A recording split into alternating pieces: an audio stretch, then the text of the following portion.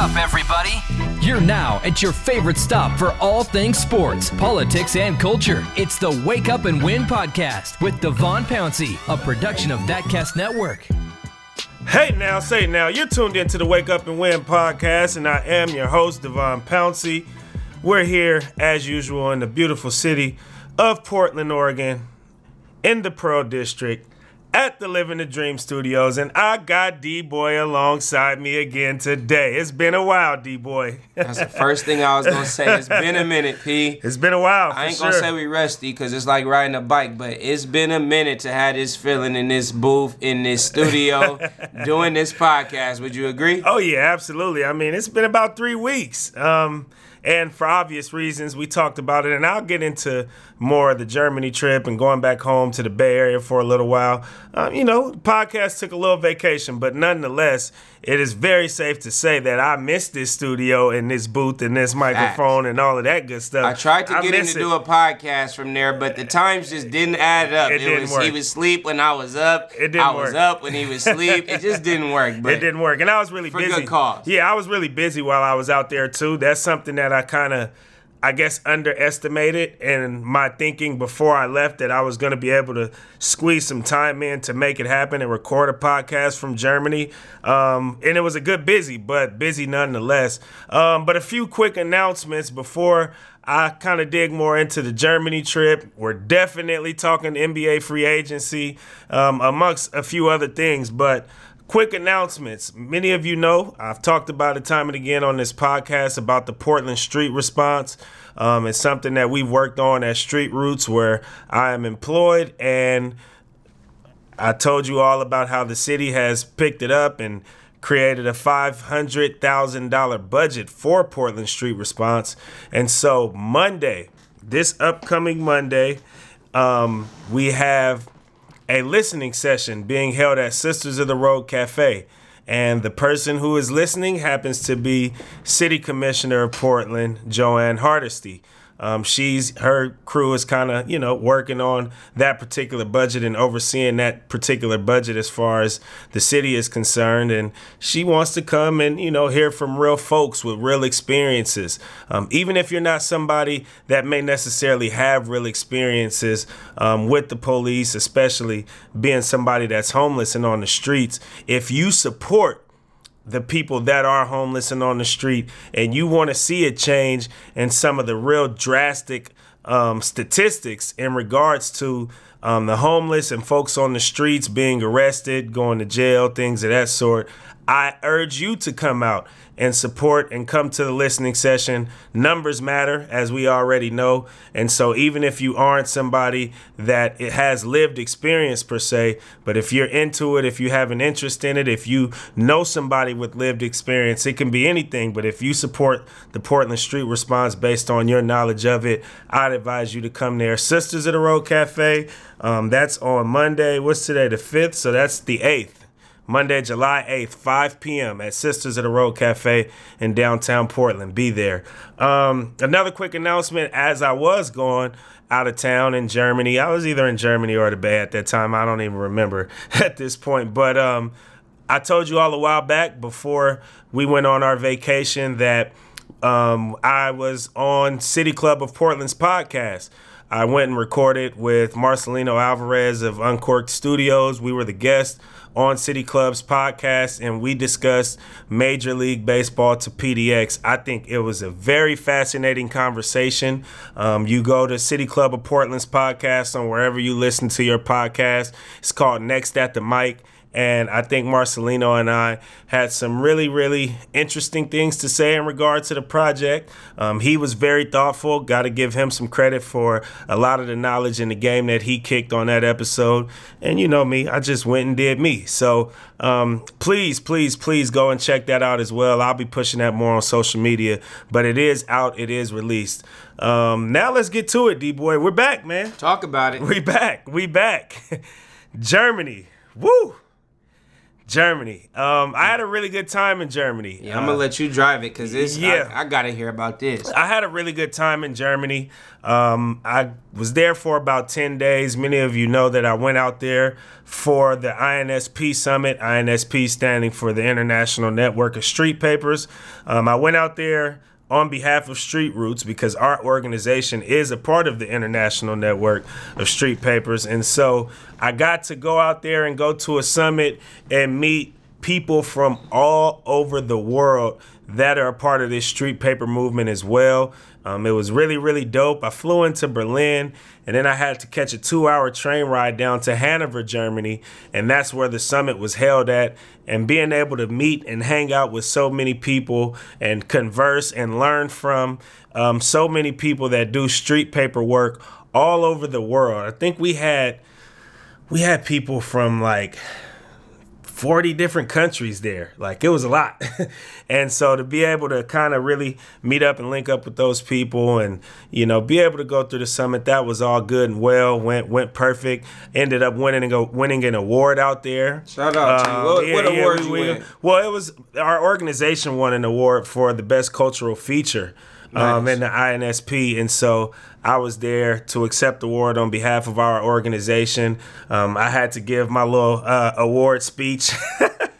First ever, right on the spot. I think that might have been on the spot. That might have been and I've won a lot of awards, which is crazy. That might be the first ever award speech I've had to give, though. See that? You was up there funny, huh? I'm really thinking about it. Like, obviously playing sports, jam-packed. We've been winning awards all our life in that perspective. And, like, of course, I've gotten interviewed and things of that sort. But actually having to do an acceptance speech, I've never had to do an acceptance speech before. Wow. So I had to go all the way to Hanover, Germany to do my first ever acceptance speech for an award. And it was dope. It was real cool. Fortunately, they juiced us up a little bit before we went to accept the awards because we had a dinner first. So, you know, with the dinner, they had wine and champagne for us. So I at least had a little bit of courage in me to be able to go up on stage and do what I had to do. Well, hopefully the United States follows suit and you'll be doing more acceptance speeches here. Yeah. Because I got to see it. Got to. Yeah, I did one. I definitely did one in Hanover, Germany. I got a good reaction out of the crowd. I didn't really try to be too much of a jokester up there. I just kind of tried to do me. But, I mean, the crowd definitely accepted my speech. Like, there was a reaction there. It was a positive reaction there. It wasn't awkward. Nothing awkward happened in my acceptance speech. So that part was all good. But after I finished up with the summit, I had to go back to the city. I had to go back to Berlin. And it was interesting because at the time, what I thought might have been a kind of stressful thing, and it was stressful at the time, let's just be honest. In the moment, I was a little stressed, but not too stressed because I knew things were under control. They just weren't under my control. And so when you don't have control of something, What you mean? So the summit was Monday through Thursday in Hanover, Germany. And I was booked to stay in Hanover until Saturday. So Thursday, the summit is over. So Friday, a lot of people, a lot of street papers came out of Europe and that side of the world. So they had short flights to be able to get home. Checkout time was noon at our hotel, and it's Friday. And I don't realize until I'm checking out of the hotel and walking to the train station that my ticket that I had to get back to Berlin was booked for Saturday instead of Friday because of whatever reason it was. So I was booked to stay in Hanover until Saturday, but Friday I'm checking out. I've already checked out my room. I'm going to the train station, and I look and I realize that I got a Saturday ticket. I also don't have my itinerary for a hotel on Friday in Berlin. My itinerary was for Hanover. It was for Hanover still. Out. So my job had an extra day, or thought it had an extra day, to be able to send me the itinerary for Berlin because I was supposed to be staying in Hanover. The time difference, and I was supposed to be staying in Hanover for an extra day. So you messed up. So what I do is I go buy a train ticket because I'm going. I'm out of Hanover. I'm leaving. I'm going to the city by hook or crook. That's what I'm doing. I'm in Germany. I'll figure it out. Yeah, and you messed up. You was determined to get out of there. Yeah, I'm going. I'm out of here. All right. I have fun, Hanover, but now it's time to go. Now it's time to get to the city.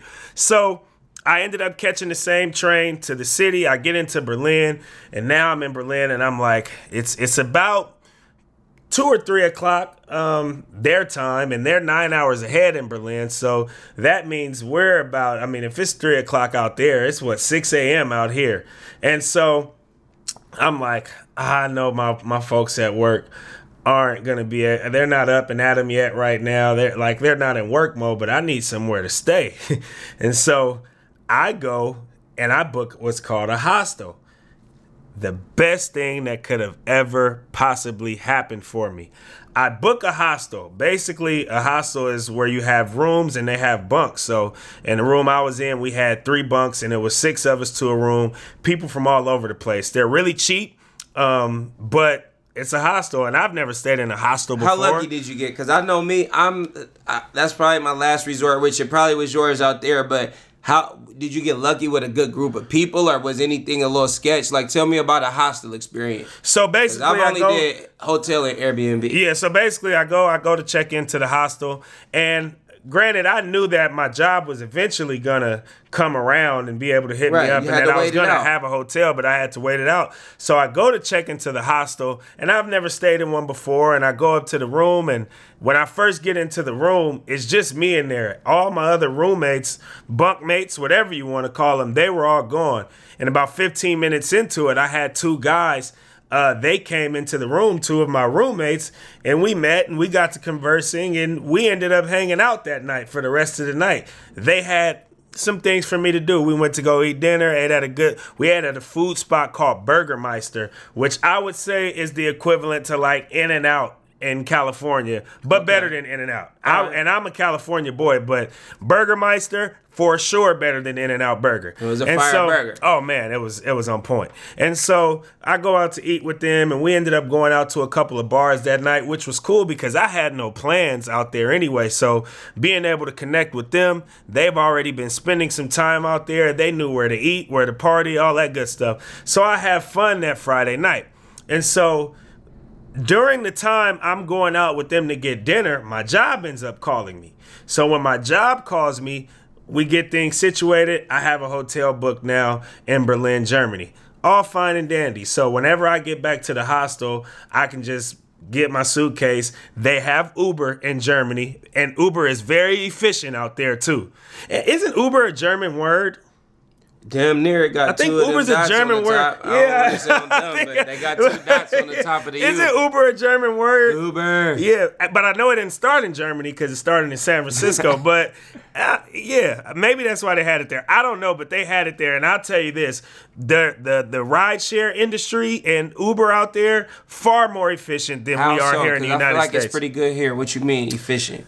Oh, man, there was never I never really had to wait for a ride. Every time, and I rode Uber several times while I was out there. That was my main way of transportation. 1 minute, boom, pop up. 1 minute, boom, pop up. 2-3 minutes, boom, pop up. Out here, you might have to wait a little while from time to time. 6-8 minutes. 6-8 minutes. You know what I mean? Out there, it was none of that. It was so fast. It was so efficient. I was mind blown. And I like I said, I rode several times to be able to see and know that this is just a regular experience here, amongst many other things that I would say is efficient in Germany.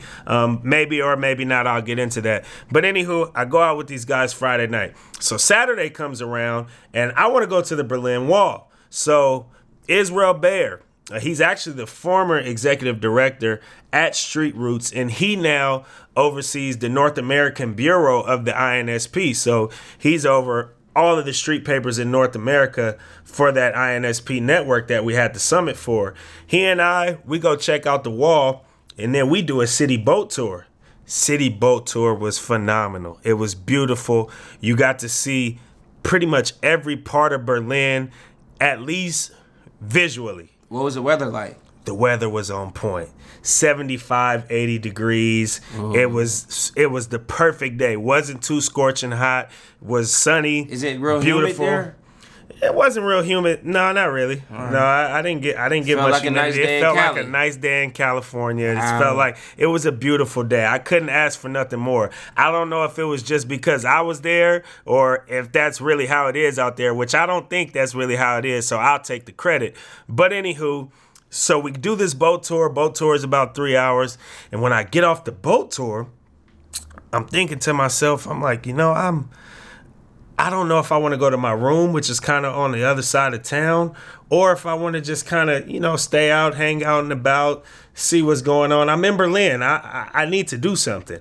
And so in the meantime, my phone battery is getting pretty low. I've been on the boat for 3 hours, pictures, views, all that good stuff. And when I pull my phone out, I'm like, I need to charge it. What do? Look up the hostel where I initially booked at. The hostel was nothing but a 15-minute walk from where I was. So now I know, because I checked into that hostel the day before, that I can go in that lobby area. They have plenty outlets, plenty of places for me to charge the phone. They have a bar in there. I know if I go there, I'm all good. So I go to the hostel, charge my phone up. I get all the juice that I need. And as I'm there, now it's decision-making time. If I go back to the room, I'm probably in for the night. I did more than enough throughout the day. Like I said, touring the Berlin Wall. I had a late night the night before. Then I go on a 3-hour boat tour. And like I said, that's outside in the sun. That's a tiring activity in itself. It's draining. Facts. So you're drinking beer. I'm drinking. You're in the sun, you're interacting, you're taking in views. You're tired. You're tired after that, right? And so I'm thinking in my head, do I want to stay here in the central city in the main downtown touristy area of Berlin, or do I want to go back to my room, get some well-deserved rest, and, just call it a night? I accomplished what I wanted to accomplish from the day. What do? Stay out.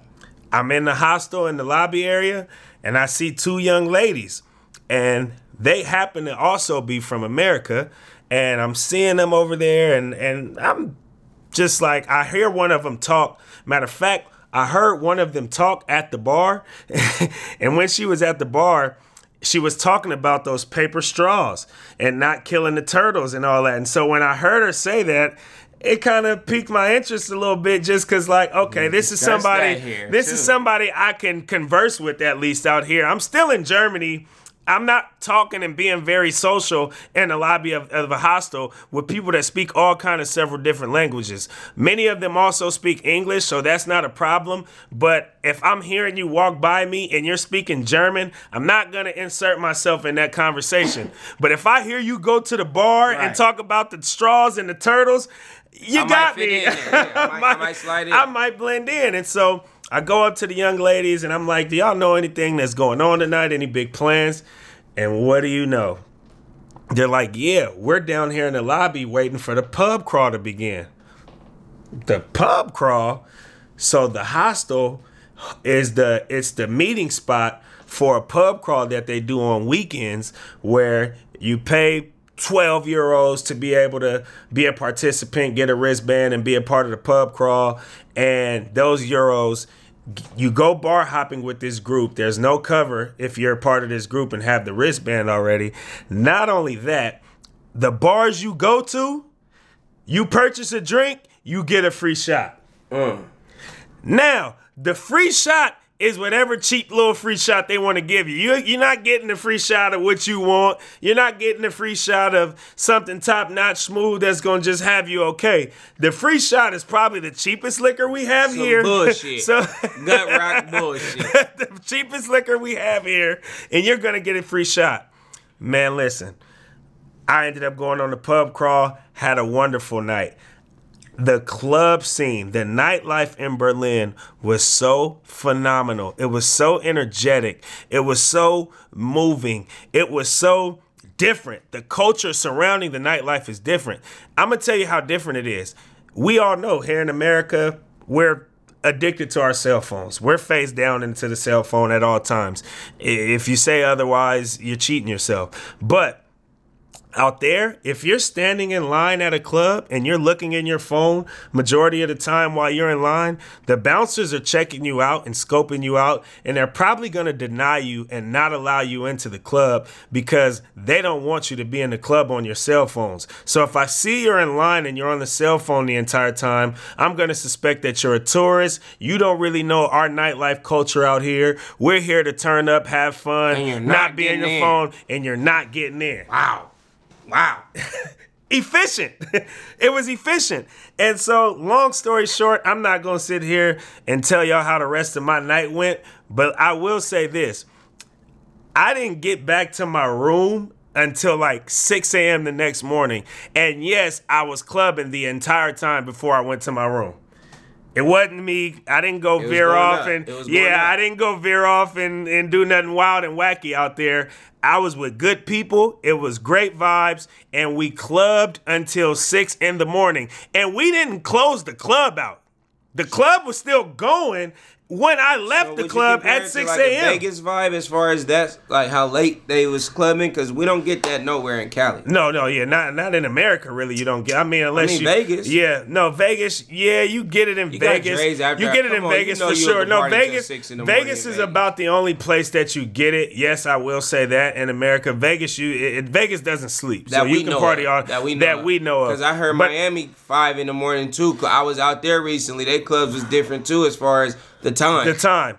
But these clubs, I felt like never closed, is what I'm saying. When I leave at 6 a.m. and the club is still jam-packed and still going, and I'll tell you this, before I went, and I might have the times a little off, but it was like a 12-hour time span. Before I went to Berlin, while I was at the INSP Summit, there was a young lady from the INSP Summit who works for the Bay Area street paper, the street paper in Berkeley, and she did the opposite of what I did. I went to the summit first, got that out of the way, and then I got to tour and party and hang out in Berlin during like the second half of my trip. What she did was she left earlier to go out there. I got out there the day before, the summit was beginning. She left like a week before the summit, and she partied and hung out and stayed in Berlin before the summit began. So by the time the summit was over, she hopped on a plane back to the States.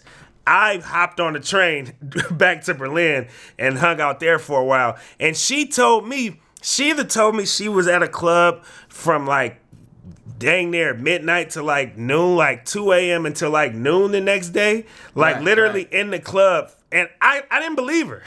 Like when she told me this, I'm like, you're exaggerating in a sense. She wasn't somebody like that I figured would BS me, but I just had never seen or heard of anything like that before, so it was just hard to believe. Yeah. And she did it, and I got to see and understand why, living the Berlin nightlife. But overall, it was a beautiful trip. I ended up in some wrong areas of Berlin, too. I got to see the good and the bad of Berlin. So it was just a good overall trip, really interesting. Like I said, glad I got to meet so many people and establish so many international relationships through this international network of street papers and the summit, the global summit that they held this year in Hanover. That was a once-in-a-lifetime experience, and the city of Berlin showed me a phenomenal time, and I'd go back. Well, we all glad you made it back safe. We glad you had the experience, but we're glad you made it back, man. Yeah, I made it back in one piece. But there were times, I will say, where sketchy. I feared if I was going to make it back in one piece, but I wasn't going to go out without a fight. But next up, we're going to talk about NBA free agency, because I know that's what y'all been waiting to hear. So many of you have messaged me, DM me, talking about you not being able to wait to hear what we had to say here on this podcast about NBA free agency. So it's coming up next. Keep it locked. It's the Wake Up and Win podcast with Devon Pouncey. Keep it locked, folks, as we continue to give you a winning formula. It's the Wake Up and Win podcast. Visit thatcast.com for more great content on Thatcast Network. So, we've been away from this podcast for a little while. We've been away for 3 weeks, as I mentioned earlier. And time and again, I've said on this podcast that the podcast tends to be therapeutic for me. It's the place where I can go and I can, every week just dump all of my outlandish thoughts and let you all receive them in whatever way that you do. And like I said, it's good for me because I do wear a lot of different hats. I do so many things professionally. I'm everywhere. And so sometimes I need that place to be able to kind of reflect, dump it off, and then keep moving forward because there's always more to do. But while I was gone for 3 weeks. And like I said, I'm usually here every week. So it's a weekly podcast. And when you're used to seeing your therapist weekly, there's, a pattern that comes there. There's some comfortability with that. And then when you randomly decide to just take 3 weeks off and not come see and talk to your therapist, your mind starts to wander a little bit. Oh boy. It starts to go a lot of different places. And so I'm in Germany. I was in the Bay Area for a little while. And yeah, sure, I did definitely follow what was going on when it came to the NBA and free agency. I've seen all of the moves that have happened. And to be 100% honest with you, I couldn't be more proud. I'm thoroughly enjoying free agency this year, first and foremost. Most entertaining free agency I've seen. I'm thoroughly enjoying free agency. I ain't never checked a free agency tracker so much in my life till this season. Yeah. And so, like I said, as I have all this time to think and I'm really enjoying free agency, and I'm not talking to my therapist, which is you all here on the podcast, I started coming up with all kind of theories. And one theory that I came up with that supported why I'm thoroughly enjoying free agency is because what I'm seeing, especially during the offseason right now, is what basketball is becoming for the culture. And I'll let you define what culture is after I say what it is that I'm about to say. But what basketball is becoming for the culture, to me, is what golf has been for quite some time for the elitist. And I think that we're seeing it now more than ever through free agency, and I think through the offseason as a whole. But if we just kind of shrink it down to just free agency, the deals that I'm seeing being made, the places that players are choosing to play, every single deal, especially when it comes to the big name free agents that we have this year, all seem to be just massive business deals. Yeah, the sport is there. We're really good at the sport, and it exists, and there's no denying that the sport in itself plays a major role in what's going on. But just like they say, the best business deals are made on the golf course. What I'm seeing basketball become for the culture is that place to make business deals beyond just your ability to play the game of basketball. And I'm loving it. I'm thoroughly enjoying it. And I think you can start with Kevin Durant and Kyrie Irving. Both of them ended up having a meeting. They both end up signing to the Brooklyn Nets. Now, Kyrie Irving, pretty much shortly after the NBA season ended, he decided to fire his agent, and now he signed with Roc Nation Sports. Kevin Durant had already been signed with Roc Nation Sports. So you got Jay-Z, minority owner of the Brooklyn Nets. These guys decide that they want to go play in Brooklyn. Many people out there, even when it comes to New York in particular, are shocked that the New York Knicks didn't get those two, or pretty much wasn't even in consideration for those two, especially being that they were going to New York and going to play at Madison Square Garden. But then I got to dig a little deeper with the Barclays beyond just the Roc Nation and the Jay-Z deal. And I looked to see who oversees the Barclays Center. And the group that oversees the Barclays Center, which is their agent essentially, the agency that oversees everything that happens Barclays, the group is called the Brooklyn Sports and Entertainment Global. So it's called the BSE Global. And so as I dug a little bit deeper, I realized that the BSE Global has hired an ambassador by the name of Angela Yee. Many of you who might know a little bit about hip hop culture, you may know that Angela Yee is one of the most well-known radio hosts for really probably the most prominent hip-hop radio show in the world. And she's not just the global ambassador, Breakfast Club. And she's not just the global ambassador. She's the Dice global ambassador. And no, I'm not talking about gambling when I say Dice. Dice is an acronym that stands for diversity, inclusion, community, and engagement.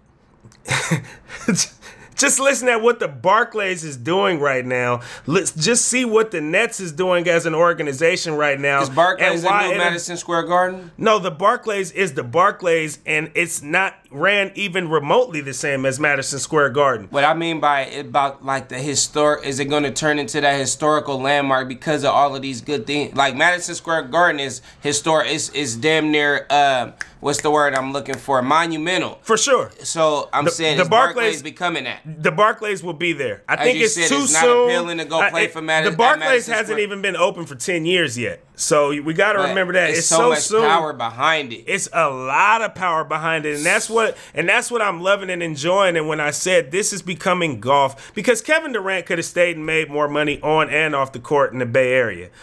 He could have signed a larger contract for the Warriors had he stayed with the Warriors. And yes, it's Kevin Durant. He could have went and got endorsement deals with all these different tech companies, and he could have made a shit ton of money staying there and probably won some more championships staying there too.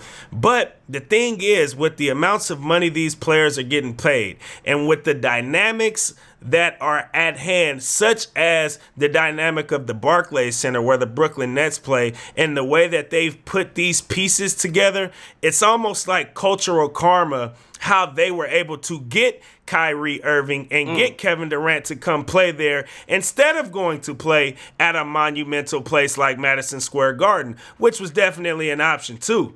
And so I'm just really kind of peeping and seeing all of that. And then you move on from the Brooklyn Nets. You move on to Kawhi Leonard, who still ain't made a decision yet. When does he have until? Free agency goes on for a little while, so whenever the end of free agency is, I don't think you have to necessarily rush. But usually, if you're a good player in free agency, you're getting that deal out of the way because a team's gonna bite. Like if you're a really good player, if you're any kind of even remotely good, the sooner you get signed, the better because you're locked in to a contract somewhere. You're not somebody kind of hanging off the fence. Maybe I gotta go try Summer League. Maybe I gotta go try the G League and just figure out my way to finally get signed and picked up by a team. But yeah, with Kawhi Leonard, you got LA. We obviously know the cultural staple that LA is, and I'm gonna keep using that word culture. And like I said, I'll allow y'all to define what culture means. But obviously, we saw LeBron go there the year before in free agency. We know all that LeBron is doing culturally now that he's there. Just watch his TV show. Read up on his school. Read up on his school. We know what it is. Look at what his kid is doing. Like he's got a whole nother generation coming up that he's now putting them in position to have a certain amount of cultural influence. Kawhi Leonard, I might go to LA. I grew up in LA. I know this is where I wanted to go, to the point where I haven't signed with a team that I just won a championship with. That's what shocked me. I thought for sure you'd stay. Like, I haven't signed with a team that I won Jurassic a championship with. like, you always hear the other end of the spectrum. You hear LeBron's breakup with the Miami Heat. You hear LeBron's breakup with Cleveland, both after he lost, by the way. You hear Kevin Durant's breakup with the Oklahoma City Thunder after they gave up a 3-1 lead. Hell, we can take it back to Kobe and Shaq. Even though Shaq was traded, we know all hell broke loose back when they lost to the Detroit Pistons. And Shaq ended up requesting to be traded and he got out of there. We've seen that story time and again. Kawhi Leonard is the first superstar I've ever seen win a championship. It might still break up with your ass. It might still break up with you. But you know what's being reported that's stopping Kawhi Leonard from making a decision?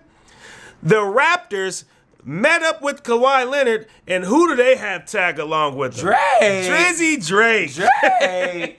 And it's being reported that Drake is offering Kawhi some involvement in OVO, which is Drake's label. Once again, that's that cultural karma that I'm talking about. How about Murder Beats, the producer? Talk about it. Oh, yeah. How about Murder Beats, somebody that I ran into through the music industry in L.A., big-time producer for the Migos and a lot of other hits now. He produced one of Drake's biggest hits, as a matter of fact. Which one? Super producer. Yeah, you know what I'm talking about. But anyways, his camp offered Kawhi's camp a Murder Beat production for anything, any project, anybody in his camp that do music, whatever, for him to stay. And we know Murder Beat, the ticket on his production is sky high right now. I'm talking about multiple #1 hits on the Billboard. You see what I'm saying? I mean, it's a lot of other, it used to be just about basketball. It's a lot of other influence from the culture that make things shake a little bit. That's a wrap. That's a wrap. Other free agents, you look at Jimmy Butler. Jimmy Butler, he's already playing for a contending team in a pretty big market in Philadelphia. Jimmy Butler's on a team that could win a ring essentially within the next year or two had he decided to stay. Even Anthony Davis, the whole culture changes now with that, with Lakers in Hollywood again. It's the show. It's all Jimmy Butler decides. Yeah, for sure. Anthony Davis in L.A., the Brown. We know what that's going to do for his brand, marketing. Come on, man. And Jimmy Butler is leaving Philly to go to Miami. I don't know what the hell Jimmy Butler plans on doing in Miami. Crazy but he's in Miami. He ain't gonna be no sitting duck. I thought he was gonna stay in Philly. That was a shocker. Probably one of the biggest shocker trades to me. Yeah. You agree? But that's for Jimmy Butler is a wild card. I think Jimmy Butler's a wild card. What would surprise you more on the top of the head? I just don't think Jimmy Butler is necessarily a particular player. I just thought it was a good, how when you see something, I just think it's a good fit. Like, they was close, man. Yeah. Without that forward bouncer off the rim that I keep talking about from Kawhi, they was there. Yeah, until Miami threw something at him. Yeah, it's crazy. Yeah, crazy. It looked like a good fit, man. I even look at somebody like a Kemba Walker. Kemba Walker, star player in the league, good player. He's definitely somebody whose name was thrown around a lot in free agency. Right. Kemba was willing to stay with the sorry-ass Charlotte Hornets. Like, he entertained staying with the Charlotte Hornets until the Boston Celtics threw that deal at him. I don't give it. Why would you stay in Charlotte instead of going to Boston, which we know is the most winningest franchise in the NBA? You and I have sat here on this podcast and called Boston the best sports city in the United States of America. We've called it that. I'm going to stay in Charlotte instead of go to Boston, where I can make a much more grand name for myself, which will then create much more grand opportunities. Because my skill set is what it is, I can go here, make an impact, and now my name is going to grow in a way that Charlotte could never grow my name. I think you said Boston. No, I think I said the Bay. I said Boston for sure. Say Boston. I said Boston for sure. Well, I've talked about it on this podcast. Yeah, I remember that Boston is the best sports city. I've talked about it for sure. Right. But like I said, it's Boston and it's Charlotte. You gonna stay with the Charlotte Hornets or you gonna sign with the Boston Celtics? You're gonna sign with Boston. Easy call. So ultimately, just a lot of the decisions and the things that I'm seeing are all about opportunities that are being created, deals that can manifest based on what teams and what locations that these particular players pick to go to. That to me reminds me a lot of golf. We see that happen in golf. We're going to go to this golf course. We're going to go to that golf course. We're going to go make a deal here. We're going to go make a deal there. That's what it was for elitist. You know who else I see in the past? I really want to say year. Maybe 2 years now because of how fast time is moving. But you want to know who else is really getting more culturally in tune, which I didn't see before? Who? Max contract signing ass Damian Lillard. He's starting to be very, do you agree with that? He was really under the radar as far as his, we knew in Portland that he was loyal to the fan base and liked it here, but I think he's starting to be just a wider name. We see the meme with the waving the Westbrook goodbye, the baby stuff, the rap music, the diss track, all of these. His tweeting game has been active. He's a conglomerate. Exactly. He's and his I'm liking own that. And once again, it goes to culture, and I'm seeing before our own eyes Portland be more appealing to people. For sure. You know, it being talked about more. It's just, I Listen, like how I'm seeing all these other things work for the good of the game. That was what I talked about when I was on this Portland City Club's podcast. I talked a lot about trying to diversify the sport of baseball. Baseball has the worst attendance now that it's had in like 50 years. Which is damn near ever. In like 50 years. Why? A lot of it, I say, is because of the lack of diversity within the sport. So if you're going to bring a baseball team here to Portland in a sport that is actually on the decline, how do you make it appealing where you're not only innovative when it comes to diversity in the city, but you're innovative and really boosting up the morale of the sport again? Modernization of the park. All these extra elements, all these the scenery, the view, Russell Wilson and Sierra, the dynamic that they're supposed to be bringing. Yeah. What are you going to do outside of having baseball games here? All of that matters. The first pitches, it goes back to that BSC nights, Global. Firework night, all of that. That's BSC Global for the Barclays Center. That's what they're doing. You got celebrity CC Sabathia. He does his charity celebrity basketball game every year at the Barclays Center, and a softball game too. And at the Barclays in particular. But that's where he hosts his charity basketball. I'm just saying overall though, that's a part of because he does it for Barclays. He does it at Yankee Stadium, and not everybody can do that. He's a Rock Nation athlete. He's bringing his cousins to the damn Yankee Stadium and playing in celebrity tournaments. He's a Rock Nation athlete too, by the way. So it's just being able to see that, like, manifesting those things and making those things happen, I think really truly matter. And like I said, with the golf model, that's what it's known for. That's what it's been known for the elitists. And even if I want to take it a step further and go beyond free agency but still keep it NBA, Steph Curry is producing and featured in a miniature golf television show called Holy Moly. They're literally ripping the golf model, and I couldn't be more proud of it. That's crazy. He's got a miniature golf show on cable television that just aired. I think the first episode aired in late June. So it's really a brand new television show that he's executive producing and he's featured in. The first is as soon as the show jumped off on the opening episode of the season, is Steph Curry talking about his involvement and what you may or may not see through the rest of the season for this show, but enjoy the ride. That's crazy. It's the culture, man. It's the culture. And I think being able to do business with people that are like-minded, with people that have like interest, being able to do those kinds of things, that's going to affect and influence players going to play in particular places and locations where they can dictate what it is that they want to do. It's not just you being this big name company or organization throwing money at me. For one, I got enough money to be able to make my own moves. Money, power, respect. And now I can make these moves with like people with like interests, with people that want to make the same type of influence on certain communities. That's what the NBA is creating for the culture. And like I said, I couldn't enjoy it and I couldn't be more proud of it. It's almost like a chess game now. Strategy. Who's going to team up with who? Who's going to make the best business? Who's going to put the best situation together? Combined to make this shit work. That's real. Golf. I like it. That's golf culture. I like it. That's golf culture. I like it. But now I do have a question for you though, D-Boy, because I just brought up Steph Curry, and I'll just kind of let that segue into this question because this was just, like I said, I've been gone for 3 weeks. I've had too much time to think and piece scenarios together, and that's just what I've been doing. But this is the question that I want to ask you. Obviously, the Warriors for the last 5 years have had the best backcourt. Powerhouse. And but the powerhouse of a backcourt and Steph Curry and Klay Thompson. Best backcourt in the NBA. I think they've been deemed that since they've been winning championships for sure. We know Klay Thompson tore his ACL in the NBA Finals, so he'll be missing a portion of next year, if not the whole season, all based on how he recovers, how he's feeling. I wouldn't rush it if I was him. You just signed a 5-year, $190 million deal. Take your time, brother. But anywho, knowing that there is going to be a point in time where he won't be playing for the Golden State Warriors, and although the Golden State Warriors lost Kevin Durant, they pick up a guy by the name of D'Angelo Russell.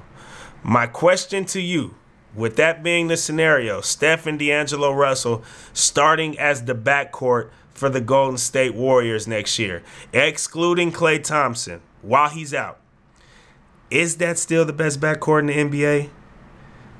Are they better than Dame and CJ? So are you telling me Dame and CJ is number Paul? 2? Yeah, who's number 2? Paul? Who's number 2 in your eyes? And then I'll answer that.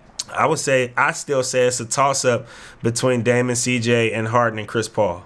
You can go either way. Well, then the answer I don't want to get into that the Golden argument, State Warriors are the best because D'Angelo Russell is better than goddamn CJ McCollum? Yes, he is. Hot take, Jake! Yeah. D'Lo better than CJ McCollum and DeMar. Hot take, Jake. And Steph better than Dame. I hate to say it. Yeah, I think Steph's the best point guard in the NBA. Steph better than Dame. So I say with them two, I mean, there's your answer. It's a 2-0 Is thing. CJ really? I mean, is D'Angelo Russell really better than CJ? Yes. I'll tell you what, despite his tactics on the Lakers, yes. I watched it. He's a beast. I watched it with my own eyes. D'Lo is a superstar. We haven't said that about No, CJ we don't. yet. DJ, I don't think we said D'Lo was a superstar. No, I'm saying it right now. D'Lo's a star. No, we didn't say it. I'm saying it right now. He's a superstar in the NBA? He's a superstar. Ooh, and going he's to an the all-star. That's what I'm saying. It took us a long time going to to get the Warriors Dame is about to make him a superstar. Going to the Warriors is what's finna do it. You know what I mean? He's right there. I watched him. His game is good enough to be a superstar. His game is there. The Warriors trade is about to take him there. But if you're a GM, he wasn't gonna be that on the Brooklyn Nets. So my question is, if you're a GM though, beyond just maybe what you may think or feel personally, if you're a GM with with everything being in place as it is right now, we've never seen Steph Curry and D'Angelo Russell play together. We've seen Damian Lillard and CJ McCollum grow together.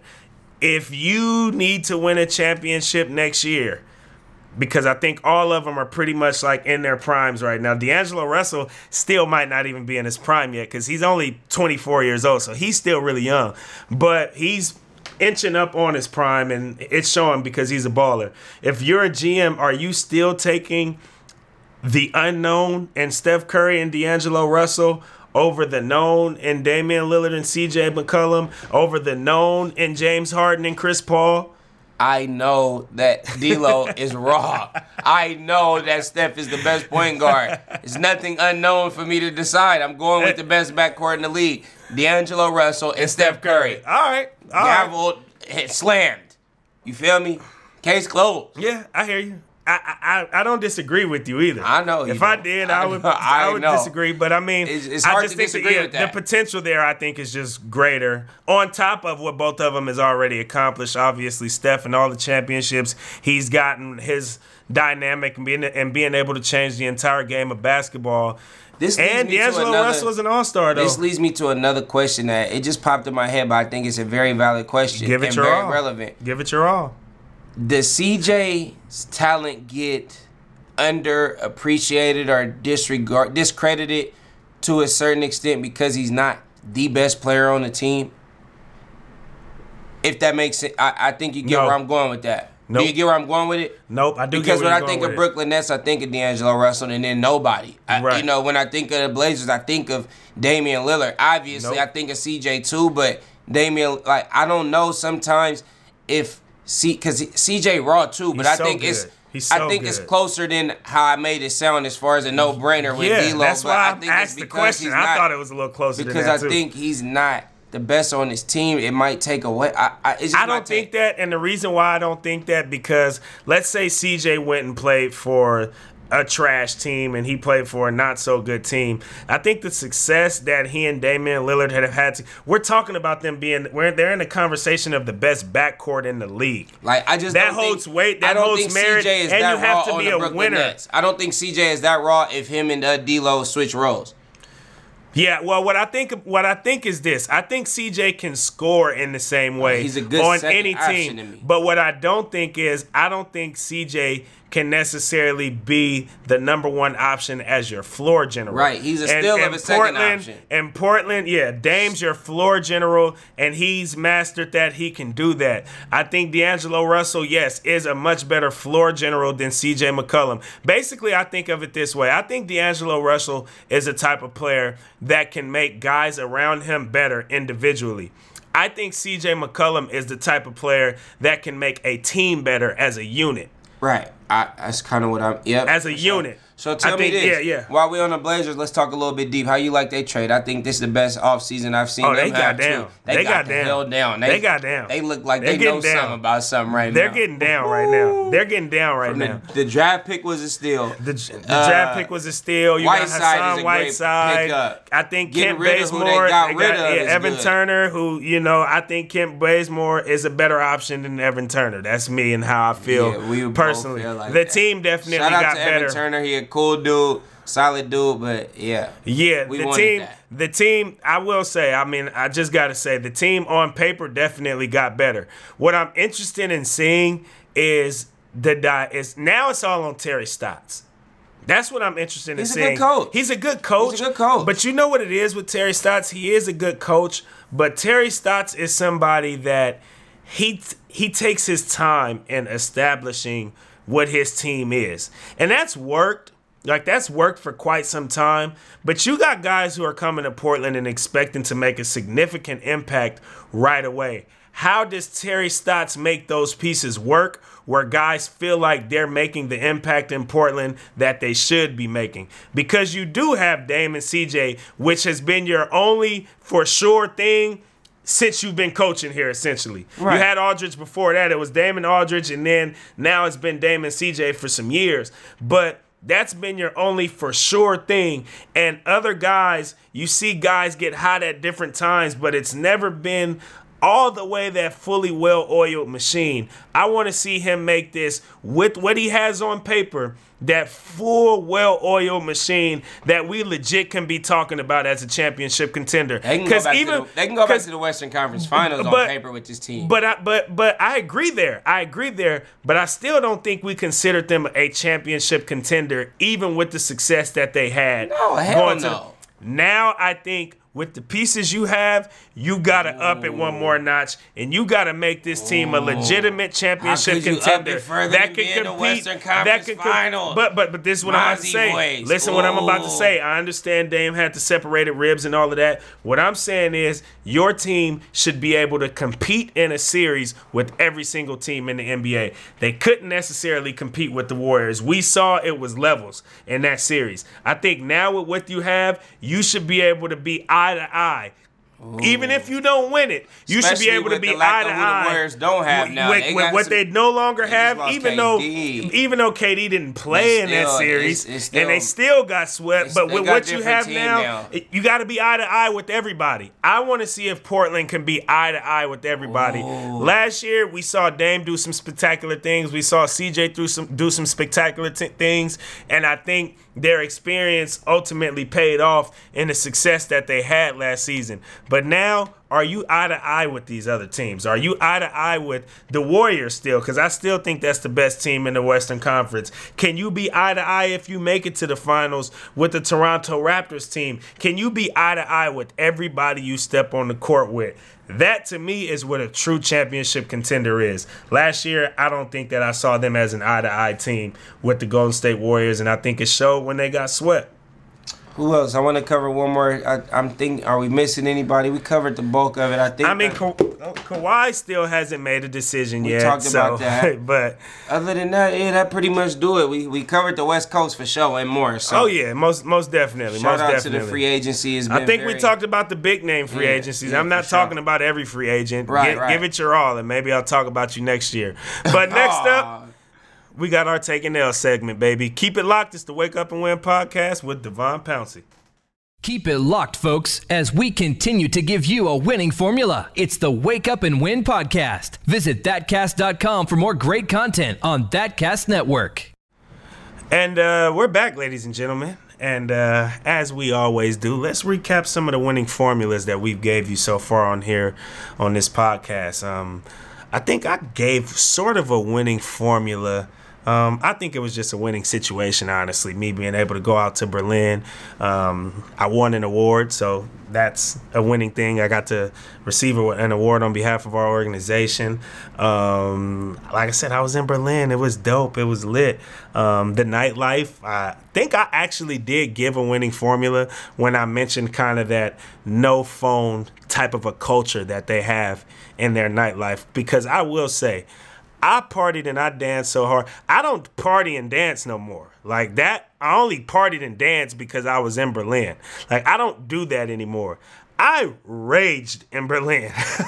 Like, I'm jumping around. Oh, and I also see why Kevin Durant tore his Achilles too. I do got to say that because y'all remember I had the same injury as Kevin Durant with the strained calf. Yeah, after doing all the jumping around and dancing I was doing, like I just had it like that. My Achilles felt it the next morning. That's 100% the case. But anywho, like I said, the energy there was it was electric. It was like I've never seen before. The nightclub I went to, it was just this big, crazy, mega nightclub. It was like 5 nightclubs in one. It was sick. But cracking, lit to death. But either way, like I said, kind of that no phone culture, I thought that was really dope for the energy. And maybe if we decide to put our phone down sometimes, we could have a lot more fun and be a lot more happier and not be as mentally unstable as we are because our heads are locked into these phones. We might be a little more free, ladies and gentlemen. We just might be more free. Facts. Because that's how I felt. I felt free out there. I'm just jumping around and Phone didn't matter. I'm no sweating. Checking in, no nothing. I'm just free. I'm chilling. Phone don't matter. We having fun. We're enjoying it. Mentally, I was in a great place in that moment. I remember it right now, and I can play it back in my head about that entire weekend, how much more happy and free I felt because of the vibes that were there. So I do think I gave y'all a winning formula there. I think we gave the NBA a winning formula, especially these players and the effect and the influence and the impact that it's having on the culture. I think golf is a winter sport. I mean, big business happens on the golf course. That's something we've known for a long time. We've called it an elitist sport for a very long time. The word elitist in itself is a big deal. And so to see these basketball players, whether it be through free agency and kind of cultural deals that they're making through the teams that they're deciding to go to, or if you're somebody like a Steph Curry and say, you know what, I'm not a free agent, but this is the part that I'll do to add to this golf model type culture, which I don't know if it's a coincidence or it was drawn up. But either way, I think we're smart enough to be able to catch on to these things. And I'm Steph Curry. I'm going to go ahead and executive produce a miniature golf show because obviously miniature golf is a part of golf culture as well. And it's Golf, even all smarter of that he tapping in the kids when it's miniature Come on, golf. man. You know his kids is his biggest fan base. Come on, man. Come on, man. Well, and I don't know if the show is for kids, but miniature golf we know is for kids. Kids can relate. I think the show is really like a competitive miniature golf tournament, so it is more so adults, but where kids can relate is kids go miniature golfing. Yeah, that's crazy. It's kids are the ones that go miniature golfing, so they can watch this show and be like, oh, I can do that for us, it was Scandia where we went miniature golfing at for the most part. But Facts. Wherever your local miniature golf location is, like it's just, like I said, I don't know if a lot of this is by coincidence, and I might be blowing smoke, and I may be completely wrong in some of the things that I say.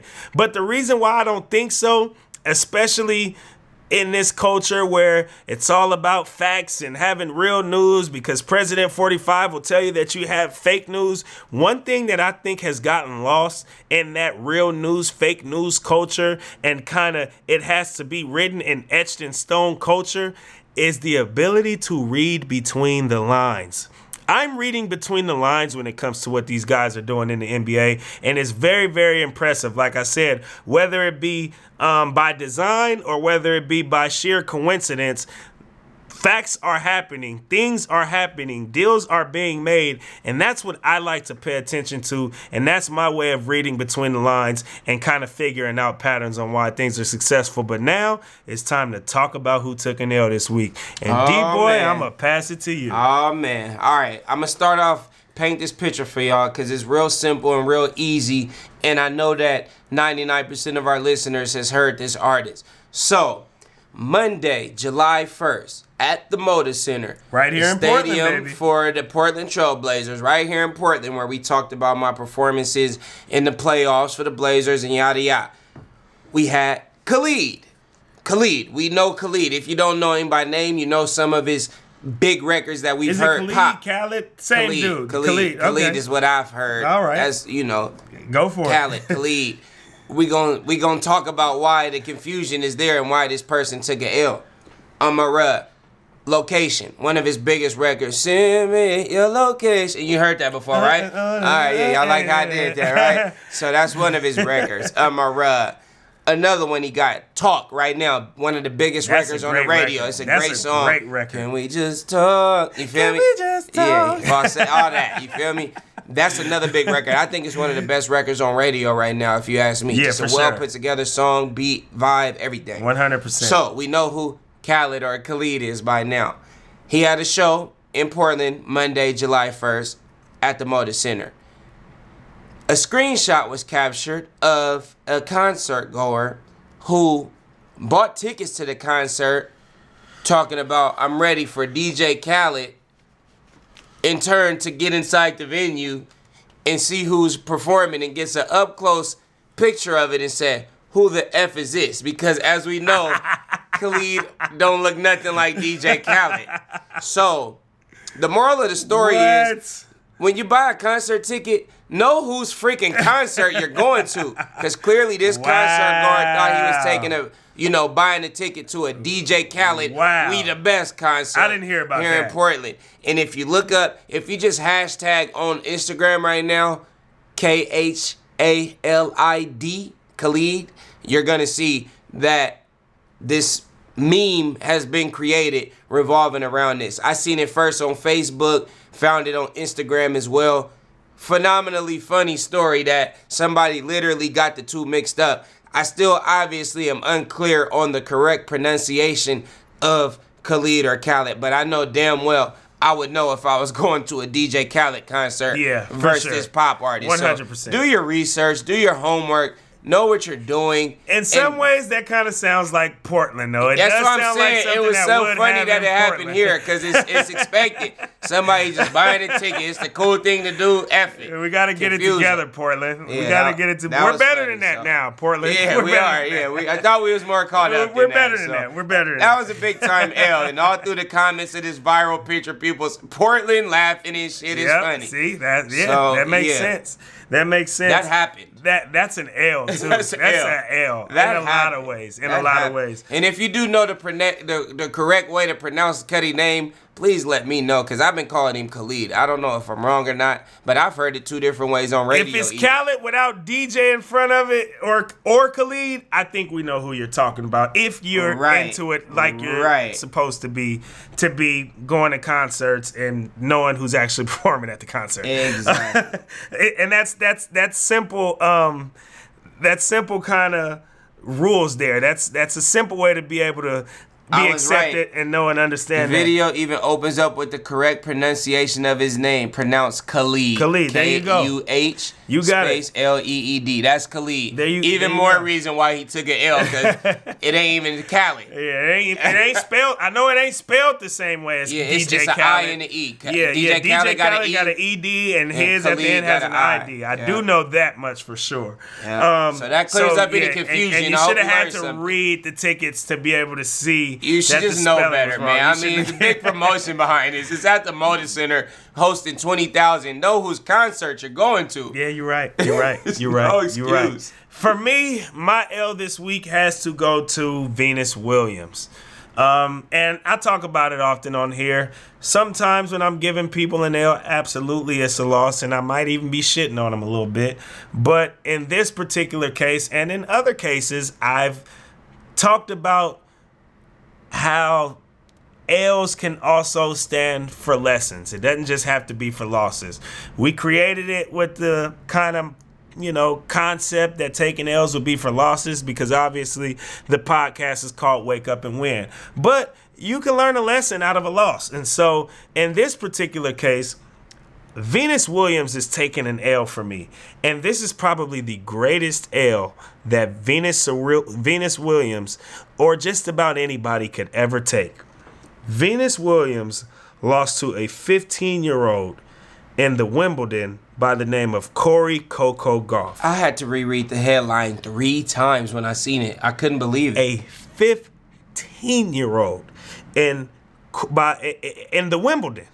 I couldn't believe it. I read it 3 times. Now, obviously, that's an L. From a competitive standpoint, it sounds like it should probably be an embarrassing L. It sounds like it should be an embarrassing loss. I'm one of the greatest to ever play my sport. I'm a pioneer in my sport. I'm an absolute legend in my sport. And while I'm still active in my career, I lose to a 15-year-old. I think in a way that can sound embarrassing, especially if you're an athlete and you can relate to the pride that comes with being a really ultra competitive athlete. Facts. That's crazy, though. But where the loss 15? becomes a lesson, is the moment that Gauff winning this match created for her.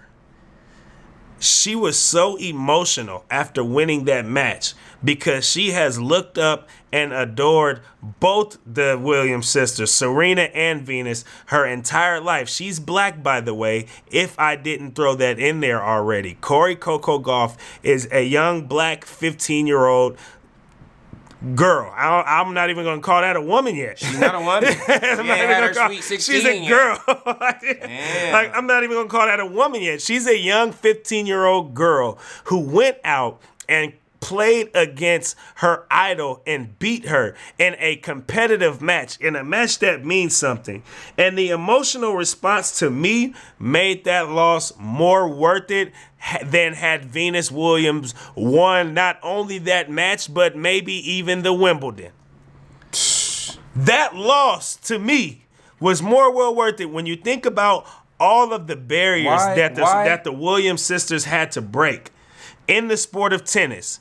I get what you're saying. And you have this young black girl who has idolized you for so long. It's almost like having the mentality of a parent. When you're a parent, what do parents often say? What do we often say as parents?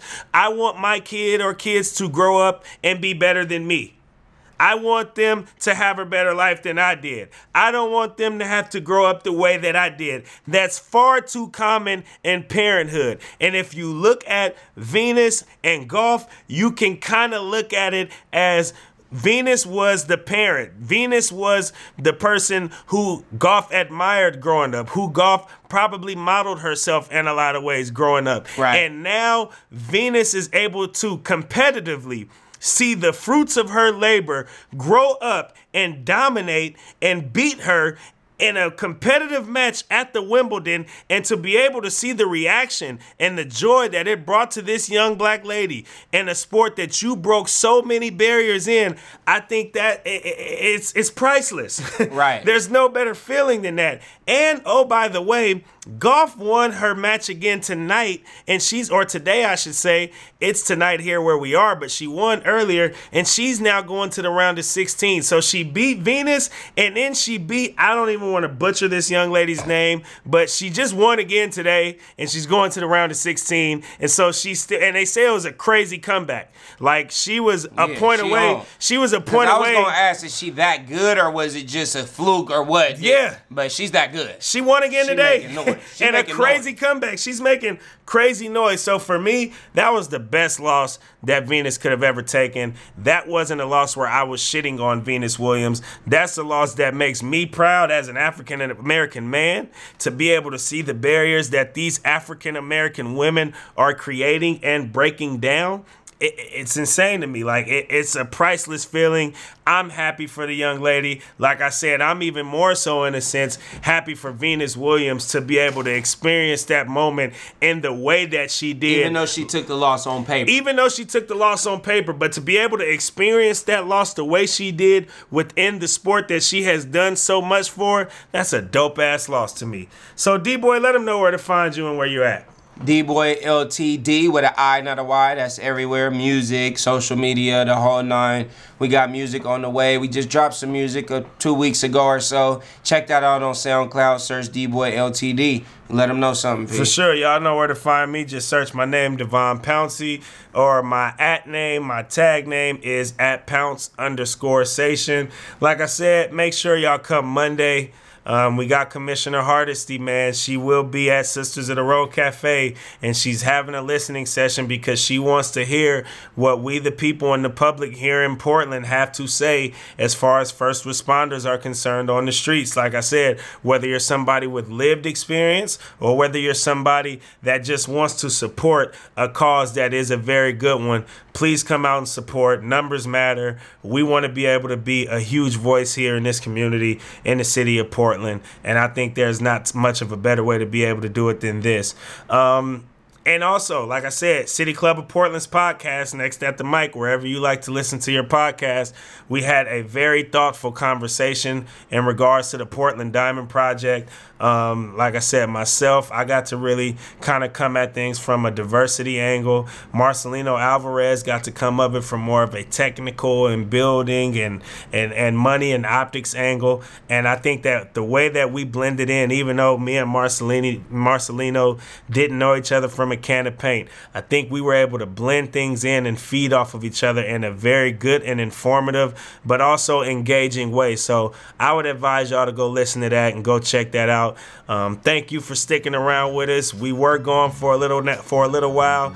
We took 3 weeks off. The vacation was great. I made it back in one piece, but we back, baby. So you're back with us. And with that being said, make sure you give it your all in whatever it is that you do. And we're going to leave this podcast the only way that we know how, and that is to stay woke and go win.